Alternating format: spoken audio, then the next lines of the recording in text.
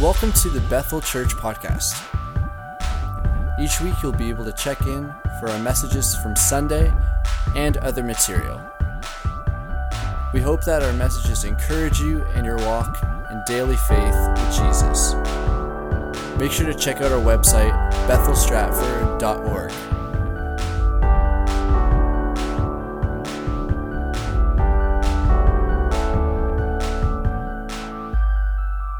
Galatians 6, starting at verse 1, says, "Brothers and sisters, if someone is caught in sin, you who live by the Spirit should restore that person gently. But watch yourselves, or you also may be tempted. Carry each other's burdens, and in this way you will fulfill the law of Christ. If anyone thinks that they are something when they are not, they deceive themselves. Each one should test their own actions. Then they can take pride in themselves alone without comparing themselves to someone else. For each one should carry their own load." We're just going to pause here for 1 sec. When we are told here that we should test their own actions, and then they can take pride in themselves alone without comparing themselves to someone else, I see this in multiple senses. In the sense of, one, I can easily feel better about myself when I compare to others. I don't know about you, but I can always find somebody who's worse than I am, and it makes me feel better about myself. It doesn't mean I'm okay. It doesn't mean I'm fine. All it means is I'm better than that person. And how many people we know that that's wrong? Just even the way I say it, every one of us is like, yeah, Chad, that's wrong. But every one of us in this room do it. Every one of us.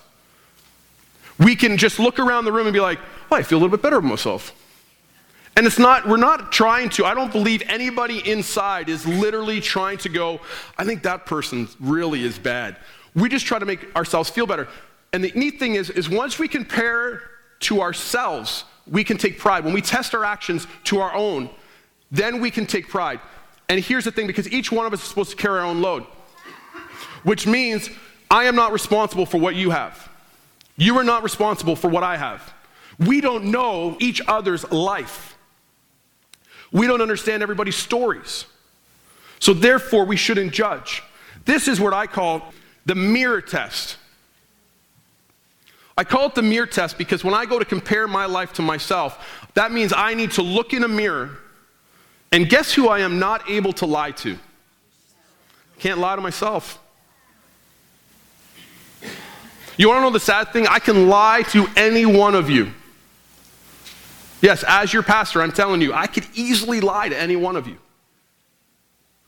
The same as you can lie to me. But when you look in a mirror and you go to compare your own actions to yourself, you cannot lie. So you might say, well, I've got a good walk with the Lord because I think it's better than so-and-so's walk. But when you look in the mirror, now you can only compare that one. Because see, when we get to heaven, when we stand before the Lord, my relationship with the Lord is not going to be compared to yours. It's going to be just mine. So my actions when I'm driving, my actions when I'm playing sports, my actions when I'm parenting, my actions with my spouse, everything does not compare to yours. I answer for me. Therefore, I have to be careful that I do not think that I am something that I am not. And every one of us has to read that verse and say, if anyone thinks they are something when they are not, we only deceive ourselves. And it just holds us accountable. Because in society today, we love to compare because it makes us feel better. Nonetheless, verse 6, nevertheless, the one who receives instructions in the word should share all good things with their instructor. Verse 7, do not be deceived. God cannot be mocked. A man reaps what he sows. Whoever sows to please the flesh, from the flesh they will reap destruction. Whoever sows to please the Spirit, from the Spirit will reap eternal life. Let us not become weary in doing good, for at a proper time we will reap a harvest if we do not give up. Therefore, as we have opportunity, let us do good to all people, especially those who belong to the family of believers. Let's pray. Father, we thank you for a privilege and honor to come to your house this morning to worship you and to seek your face and heart. And Lord, we ask this morning, Holy Spirit, that you come and speak to our hearts, soften our hearts and open our ears to hear from you this morning, to receive and to understand new thoughts, Father, to receive things that maybe we've read before, but now with a new light, that you'll speak to us. Lord, as we pray for change in our world, as we pray for change in different areas of our workplaces, everything like that, Father, we pray that you begin that change in me, change in us. And Father, through the change in us, we can bring change to the areas that we step into. And so, Lord, speak to us this morning. Let my words be your words. Hide me behind your cross. In your name we pray. Amen. The Good News Translation says, verse 7 like this: do not deceive yourselves. No one makes a fool of God. You will reap exactly what you plant. That doesn't take a lot of explanation, does it? You plant corn, you grow corn. You plant barley, you're going to grow barley. If you plant wheat, you're going to grow wheat. We understand this when it comes to a natural sense. I am not going to go and plant corn hoping for watermelon. Right? Like we automatically go, well, of course, you read the package and go, this is what's supposed to be in here, so I'm going to plant it, and that's what I expect to grow. In the spiritual, it is the same. What we sow, we will reap. If you plant sin, you will reap corruption. If you plant righteousness, you will reap incorruption. What we sow, no matter how we do it, we reap it. So this morning we want to look at 3 universal truths when it comes to reaping and sowing. The first truth is this: as the scripture said, God is not mocked. Mocked means to scorn or to sneer. One cannot show contempt for God's word and get away with it. We cannot hide from God. You think of Jonah. Jonah wanted to do what he wanted to do. He tried to run and hide. He tried to fool everyone. He got swallowed by a huge fish. There are moments in our lives where God has told us to do something and we try to do whatever we want. We read his scriptures. Sometimes when we say God has told us something, we think that we have a fresh revelation. No, there's moments where you read the scriptures and it tells you exactly what you were supposed to do with your life. You read through the commandments, you read through the New Testament, and you know that the Bible tells us to love our neighbors, but you hate yours. The Bible tells us to do good to those who curse us, but you just curse them. The Lord cannot be mocked. When we read scriptures and we read through and all of a sudden we go, oh, I don't like that verse, so I'm just going to skip it, and we keep reading, we are mocking the Lord. And we cannot mock him. So here we are, and we realize in our lives, Father, I just feel like I'm in this tight place, this crunch place. When we think of Jonah and the large fish, I'm just going to say the whale because it makes it easier, but we know that it doesn't necessarily mean it was a whale. The Bible just says large fish. So here's Jonah. We think of VeggieTales when he's in there and there's all of this room. I don't think God found a large fish to swallow him so Jonah could be comfortable. He found a large fish so Jonah could fit. Right? Like, don't think like large fish so there was like a bed and a nightstand and a Bible so he could read and get intimate with the Lord. No, he is in this fish's stomach. There is seaweed. There is other fishes flapping around, burning up in the stomach acid. Does everybody wonder how Jonah did not just like burn up? Like, you know what I mean? Like, even that fact, forget the fact that he was swallowed, the fact that he's still alive is a miracle. I realize the whole thing's a miracle, but think of all the little ones that are in here. Sorry, I'm distracted. But you see in your lives where we get tight in these tight places and we're like, God, I need to be freed from this. And the reason is we're just like Jonah. We have not listened to what the Lord has told us to do, and then we ask the Lord, God, how did you let this happen to me? Just a reminder, Chad, you were supposed to go that way, and you went this way. So maybe you're not technically in a belly of a fish, but it's a little snug and tight and uncomfortable, isn't it? Yes. Can I go back over this way? Yep, but it might be a little messy getting out, just like Jonah got vomited out. And we wonder sometimes, God, how did you let this happen?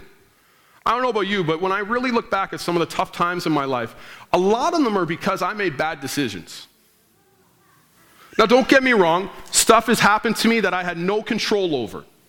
Somebody else has done something to me, and I get that. But sometimes we have to be honest and go, why am I in this situation? And if you really examine yourself correctly, it could be because of a choice you made. And we need to stop blaming God for our bad choices.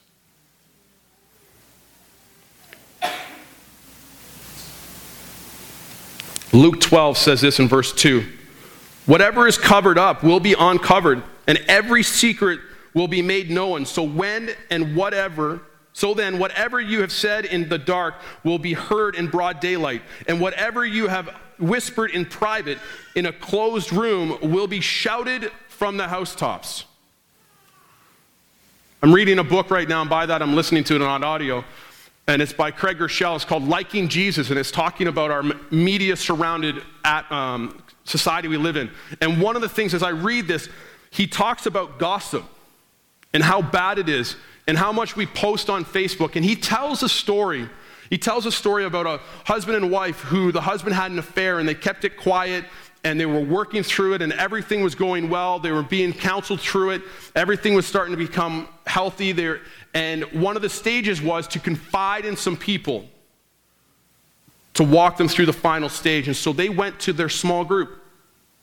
And their small group was instructed, this does not leave this small group. You do not tell anybody this.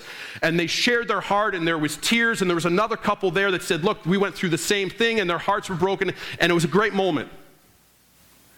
But then one person left that small group and felt it in their heart as a good Christian person to share it with a friend so they could pray for them. That friend then took it and posted it on Facebook asking for prayer for this couple. And their marriage disintegrated. And Craig Groeschel says he is 100% positive that an affair did not wreck that marriage, that gossip did. The things that we whisper in private rooms will be shouted from the hilltops. Do you know how many times I've heard people tell me from other churches, I'm being honest, that they were disagreeing with something and they were talking to Melissa and I, and they're like, yeah, we got together as a leadership team for this ministry and we were talking about all the things we thought were wrong with the church, and then we prayed for the leadership. And I'm like, so you had a gossip session and then you prayed to make it holy. Gossip is what's destroying people's lives today. If you read on social media, if you read and understand anything that's happening online, gossip is what's just destroying people's lives. Numbers 32:23 says this, but if you fail to do this, you will be sinning against the Lord, and you may be sure that your sin will find you out. Here's what you need to understand. God will not be mocked. So what you are sinning with in private that you think is hidden will come to light. It will. God has a way of bringing it to light, not to shame and destroy you, but to bring you to holiness and righteousness. What are you sowing when no one is watching? Number 2, you reap what you sow. We daily reap what we have sown. As we just read, our crimes will catch up with us. We reap in our lives. If we sow distrust, envy, or hatred and backbiting, that is exactly what we will reap in our lives from people around us. Can I tell you something? I learned this the hard way. And I'm confessing my sin as well as I say this, but the groups of people that you gossip with or that you talk ill of other people with, when you're not in that group, they're probably talking ill about you and gossiping about you. Because if they're willing to do it with a friend of yours who's just not there this time, they will do it about you when you're not able to make it.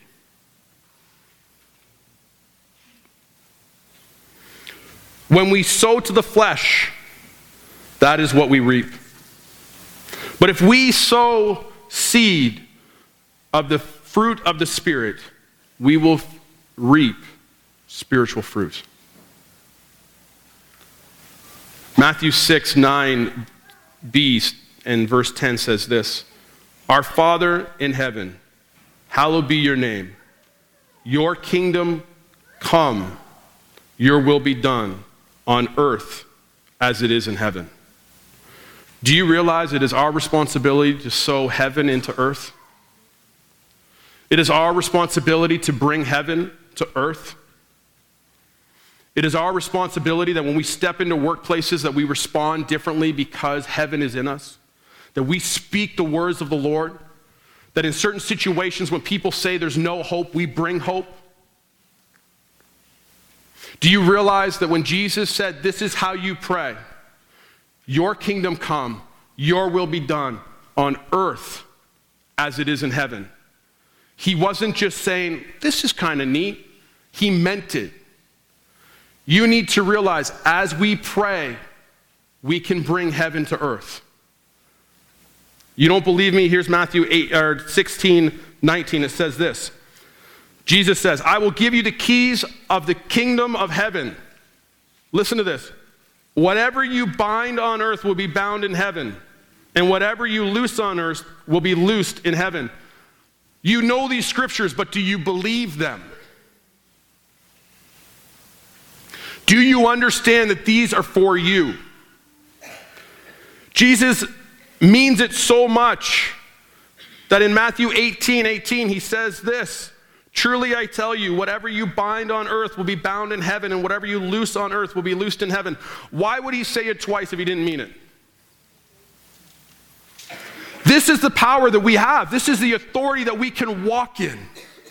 When the enemy's messing around with your family, when he's messing around with your home, I don't believe that I do massive long prayers to the enemy. I don't talk to him that much. I don't give him much attention. I pray really short to basically kick him in the teeth and tell him to get lost. And sometimes it's that simple. "Enemy, you have no right in my home. I bind you in the name of Jesus and I tell you to get out." Now you have to follow it up. "And Holy Spirit, I loose you in my house. Come and have freedom in my home. Holy Spirit, every corner of my house is yours. Every closet is yours. Every pipe in my home, every air duct in my home is your presence only. Come and fill this place." Because if we cast something out and we don't fill it with the Holy Spirit, the Bible tells us it'll come back 7 times stronger. So if it seems like you're in a mess again and it seems worse, it's because you didn't fill it with God's presence. So do it again. Cast the enemy out and tell the Holy Spirit to come.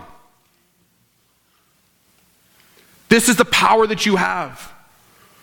Take some oil and walk through your house and anoint the door frames and the window frames. Also anoint the taps and the drains and the furnace and every aspect that something can get in. You know yourself that if all of a sudden you had ants in your house, you would find every point of entrance. The enemy can get smaller than an ant to get into your house. Find it all. Pray over it. Take authority over it. Men in the room, if you have a home, you are the spiritual head of your home. This is your responsibility. If something's happening in your home and it just feels weird, do this. If you don't have anointing oil, your wife has cooking oil. Use it in the name of Jesus Christ, and it will work. This is the authority we have to bind things and to loose things. And if we sow into it, we will reap it. If you sow prayer into your home and to bind the enemy and cast him out, you will reap peace and joy and sleep, less tension, less awkwardness, laughter, excitement. I don't know about you, but I enjoy laughing. Right, Pastor Carlo?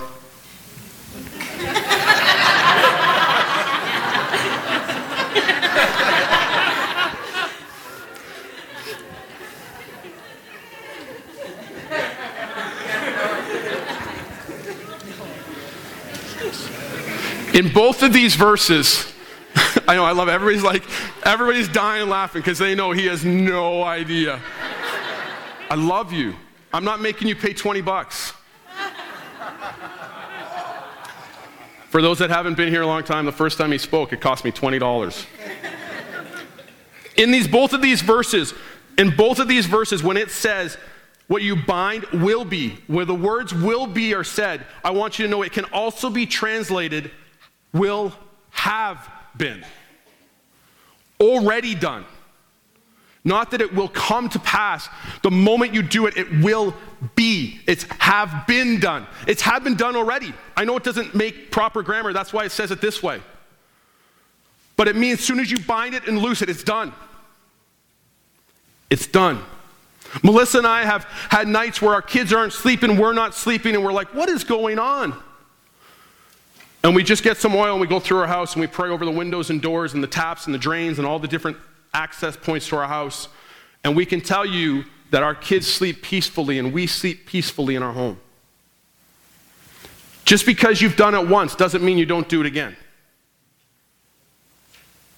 Take authority. What do you want to plant in the field of your life? Defeat or power? I don't know about you, but I want to plant power in my home. I want to plant God's authority in my home. The third truth is this: we always reap more than we sow. Is that not exciting? You will always reap more. I've done this before, but some of you are new. That cut awesome.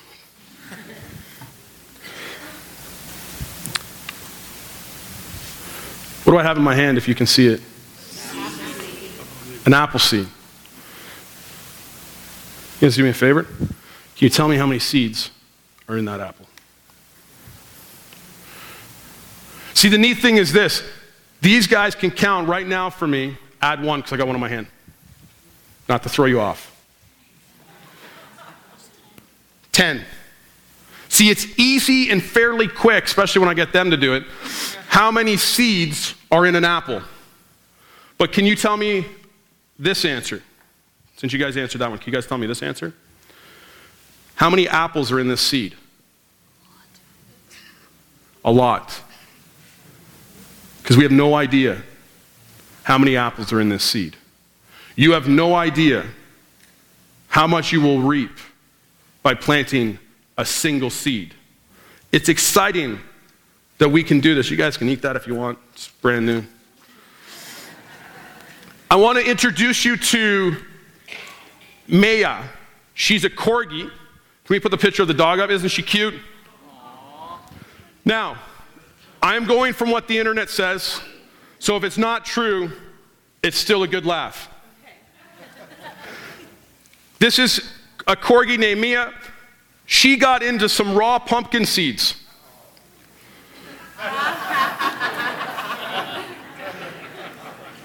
If you're new to church, I like having fun in church. She then pooped them out in the backyard. And the owner, another bad thing is Mia likes to dig holes. And she happened to poop near one of her holes, so the owner, instead of scooping, just threw it in the hole and filled it in. The next year, they have pumpkins.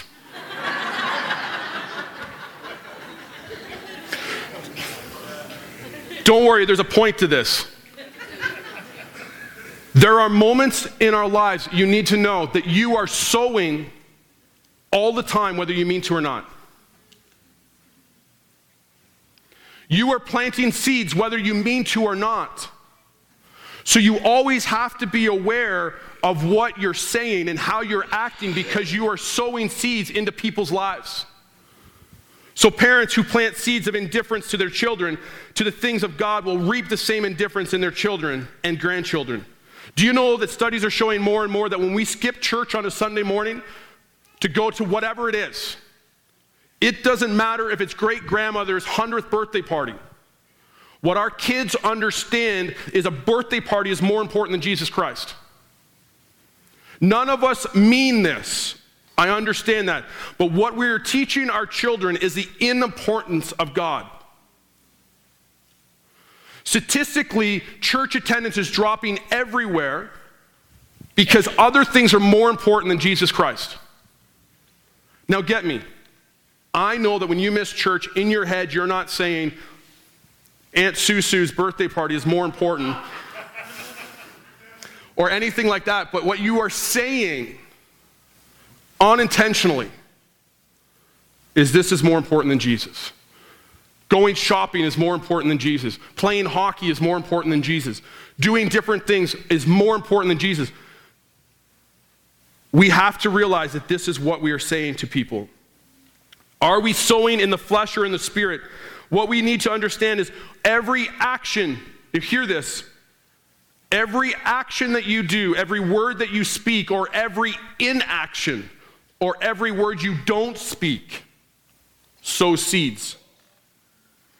If you sit there and somebody says something that's derogatory towards the Lord, maybe it's derogatory towards a family member of yours, and you sit quiet, do you realize that you sow seeds of agreement? I'm not telling you to start fights and arguments, but maybe there's conversations that you need to dismiss yourself from. Maybe you need to say, I feel uncomfortable with this conversation. I don't know if Sandy would be okay if we were talking this way when he's not here.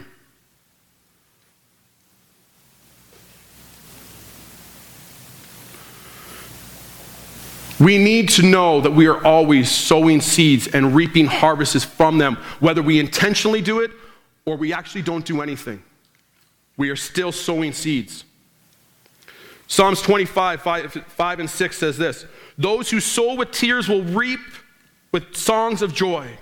Those who go without weeping, carrying seeds to sow. Those who go out weeping, carrying seeds to sow will return with songs of joy, carrying sheaves with them.